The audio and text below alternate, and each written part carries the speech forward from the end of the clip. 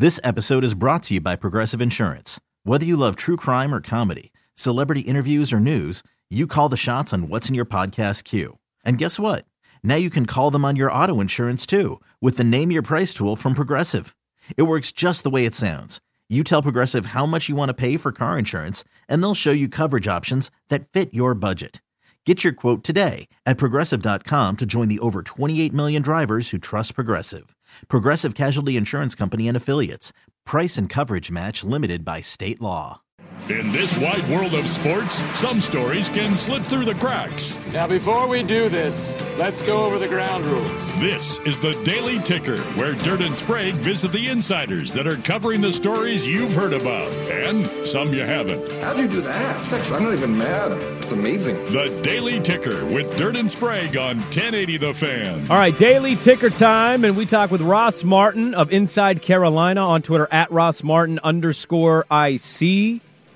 As yesterday, the Tar Heels finished their miserable year, losing to Virginia in the ACC tournament.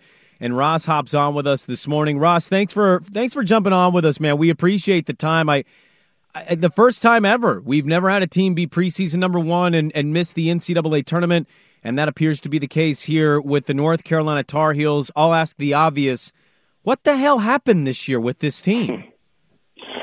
Yeah, it's hard to figure out. We've been trying to figure it out for a couple of months now. I mean, they returned 4 of the starters from the national championship game last year and lost Brady Manick and brought in Pete Nance. And I don't know, from the kind of the jump, the chemistry just wasn't there. And really, the team couldn't make shots. They couldn't make big plays. They never had the big win. They never could, maintain a second half lead. I don't think it was anything to point to specifically.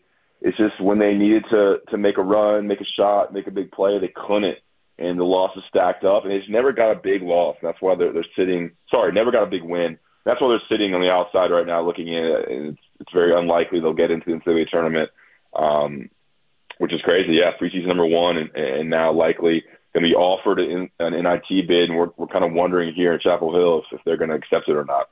Well, our producer is also a play-by-play man for the University of Portland, and the PK Invitational was coming this year, and going into that thing, he was optimistic, and he said, I think they can hang, and, I told him he was insane, and then I watched the game on TV, and he's calling it, and the Portland Pilots damn near beat North Carolina. I think that was kind of my big first red flag. Portland Pilots have not been really good in basketball for a long time. They damn near won the game. What was your first indication that something wasn't right with this team? Yeah, I was actually there for that game. And yeah, those games out in Portland were a little foreboding. They beat Portland. It was kind of close there for a little bit, and then they lost to Iowa State. And then they could have had a great opportunity to beat Alabama, which proved to be one of the better teams in the country. They went 4 overtimes with Alabama, but lost that game, and then they ended up losing again to Indiana on the road, and that was like a 10-day road trip over Thanksgiving, and then they lost the next game to Virginia Tech. So they had a 4-game losing streak right there, and that was kind of an indication of them not being able to seal wins, not be able to kind of close out tough games that you would think an experienced team would be able to do. That's kind of been the issue. Like they have a 5th year. They have all these veterans. They have a graduate transfer, a 5th-year graduate player in Nikki Black. Caleb Love and R.J. Davis have played. They're juniors, but they've started for 3 years. And Armando Baycott, kind of the all-ACC players, a 4-year starter. They've all this experience, but it doesn't show. They kind of play they have played kind of like a team that's young that doesn't know how to handle adversity. Yeah, I think Portland would have been a good example. Losing to Virginia Tech was tough. They lost to Pitt twice in games they probably should have won. They would look better now. So, I mean, it's kind of where do you start with this team? It's been disappointing all year. Ross Martin's our guest here from Inside Carolina, the 24/7 affiliate on Twitter, at @RossMartin_IC on Twitter. North Carolina loses. The season's may or may not be over. I don't know if they're going to go to the NIT. I don't really care much about the NIT. I think most fans have moved on from the NIT of relevance. But I would ask you about the coach. So this is kind of a two-part. You work for a 24/7 affiliate. I'm curious, what do the message boards say about Hubert Davis? And what do they do? You know, what is realistic for them this offseason where, you know, a year ago they end Coach K's career in a Final Four. There's not a better way to send a guy from Duke out than that, and they come close in the championship, but they fall short, and then they're announcing that they're bringing everybody back. They get all this love, and they don't even make the tournament. Where does the program go from here? Yeah, well, I mean, there's two big differences there with what the message board is saying versus what's going to happen. I mean, there's crazies on the message board. You don't want to be on. It's a dark, dark place after losses. I mean, there's tons of people who are calling for Hubert Davis's job, but that's not going to happen. I mean, he took them to the national championship game last year, probably the two biggest wins in program history in terms of non-championship games with the 2 wins over Duke last year. He's recruited pretty well. Now his recruits aren't really in yet. He's got a big class coming in next year, 2 years from now, 2024, that a lot of fans are looking to. You know, next year, unless they get a lot of big transfers, I don't know how much better it's going to be. They're going to have a lot of turnover. You expect at least a couple of these guys not to come back. You know, Baycott has a decision to make. Caleb Love has a decision to make. Leaky Black has likely played his last game unless they go to the NIT. So, I mean, it's dark right now, but, I mean, the thing is with Carolina, I mean, the expectations are so high. I mean, it was national championship or bust this year.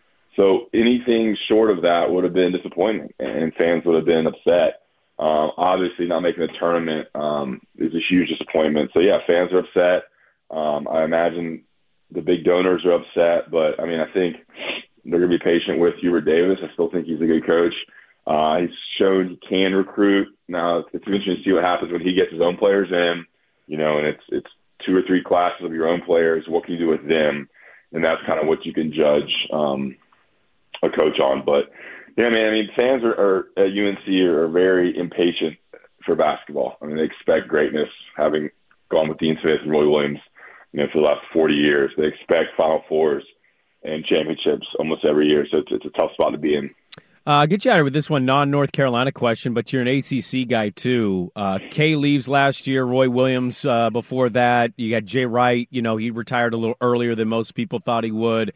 Boeheim with the weirdest retirement I maybe have ever seen from a legendary, lengthy, tenured coach. What was your thought or your impressions when you saw the Boeheim stuff as an ACC guy? Yeah, I mean, I was in that press conference, which was crazy. I just happened to be there in Greensboro. Greensboro's actually my hometown where they hold the tournament, so I'm here all week. And I just popped in that press conference. That was super strange, man. He's a weird guy. Kept saying it was the university's decision, that they kept kind of pressing him on retirement or not, and then he wouldn't say anything. And then, like, an hour later, Syracuse, I guess, released the news that they were, I guess, just he was retiring or they were moving on. It was kind of vague as to whose decision it was. That was so odd. I mean, it was very, very weird and a strange way to retire. And it is kind of funny now. Every coach who's retired in the last 2 years has done it a different way. You know, Roy Williams took some time and then you know, kind of did the big retirement and had the press conference the next day. Coach K did the tour, you know, announced his retirement, announced his successor in John Shire, and then did like a year-long kind of tour setting up his thing. You know, Mike Bray kind of maybe forced out by Notre Dame midway through the season, and then Boeheim's was just weird and odd too after 43 years at Syracuse. So definitely changing the guard to the ACC.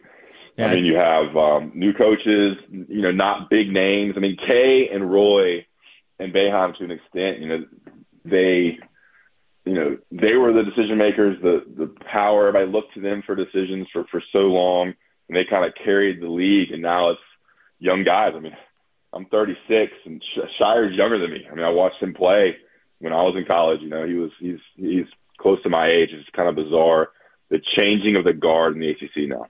I got to be honest, man. I'll let you go on this too. I'm at exactly the same age. You know, as a kid, you gravitate towards ESPN, and ESPN's always playing Duke, Carolina, and you know, I gravitated towards the baby blue. Michael Jordan went there. You had Antoine Jameson. You had Vince Carter. I will say, I don't begrudge anybody. I don't even know him, but I see John Shire on the bench, and I still hate him the way I did when he played for Duke. It's an unbelievable feeling, but. Yeah, that's not the story today. The story is North Carolina fell short. They didn't have the season they thought they would, bringing everybody back. And as you said, Ross, it's just a matter of how much better can they be next year. They got a good recruiting class coming in. And we thank you for joining us. Ross Martin of 24/7 Sports inside Carolina on Carolina's bad season. Thanks for hopping on, Ross. We appreciate it.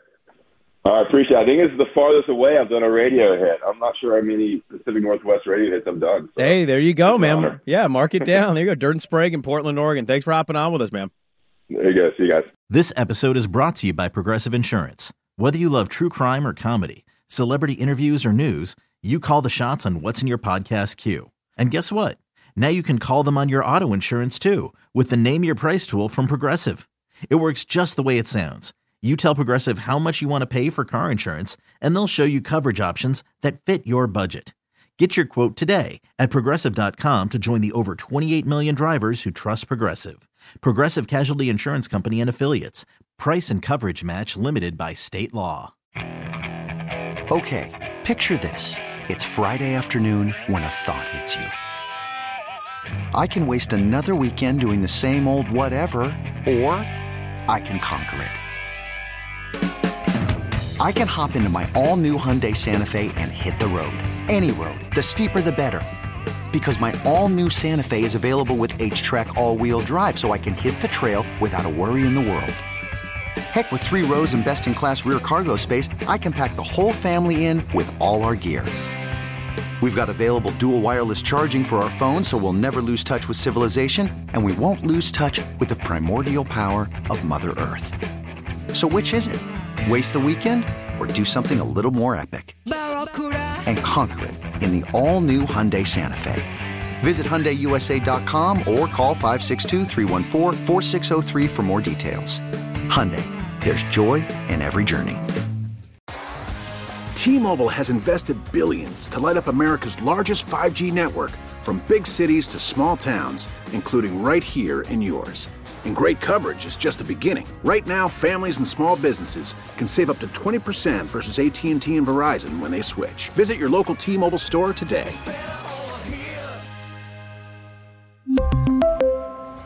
Plan savings with 3 lines of T-Mobile Essentials versus comparable available plans. Plan features and taxes and fees may vary.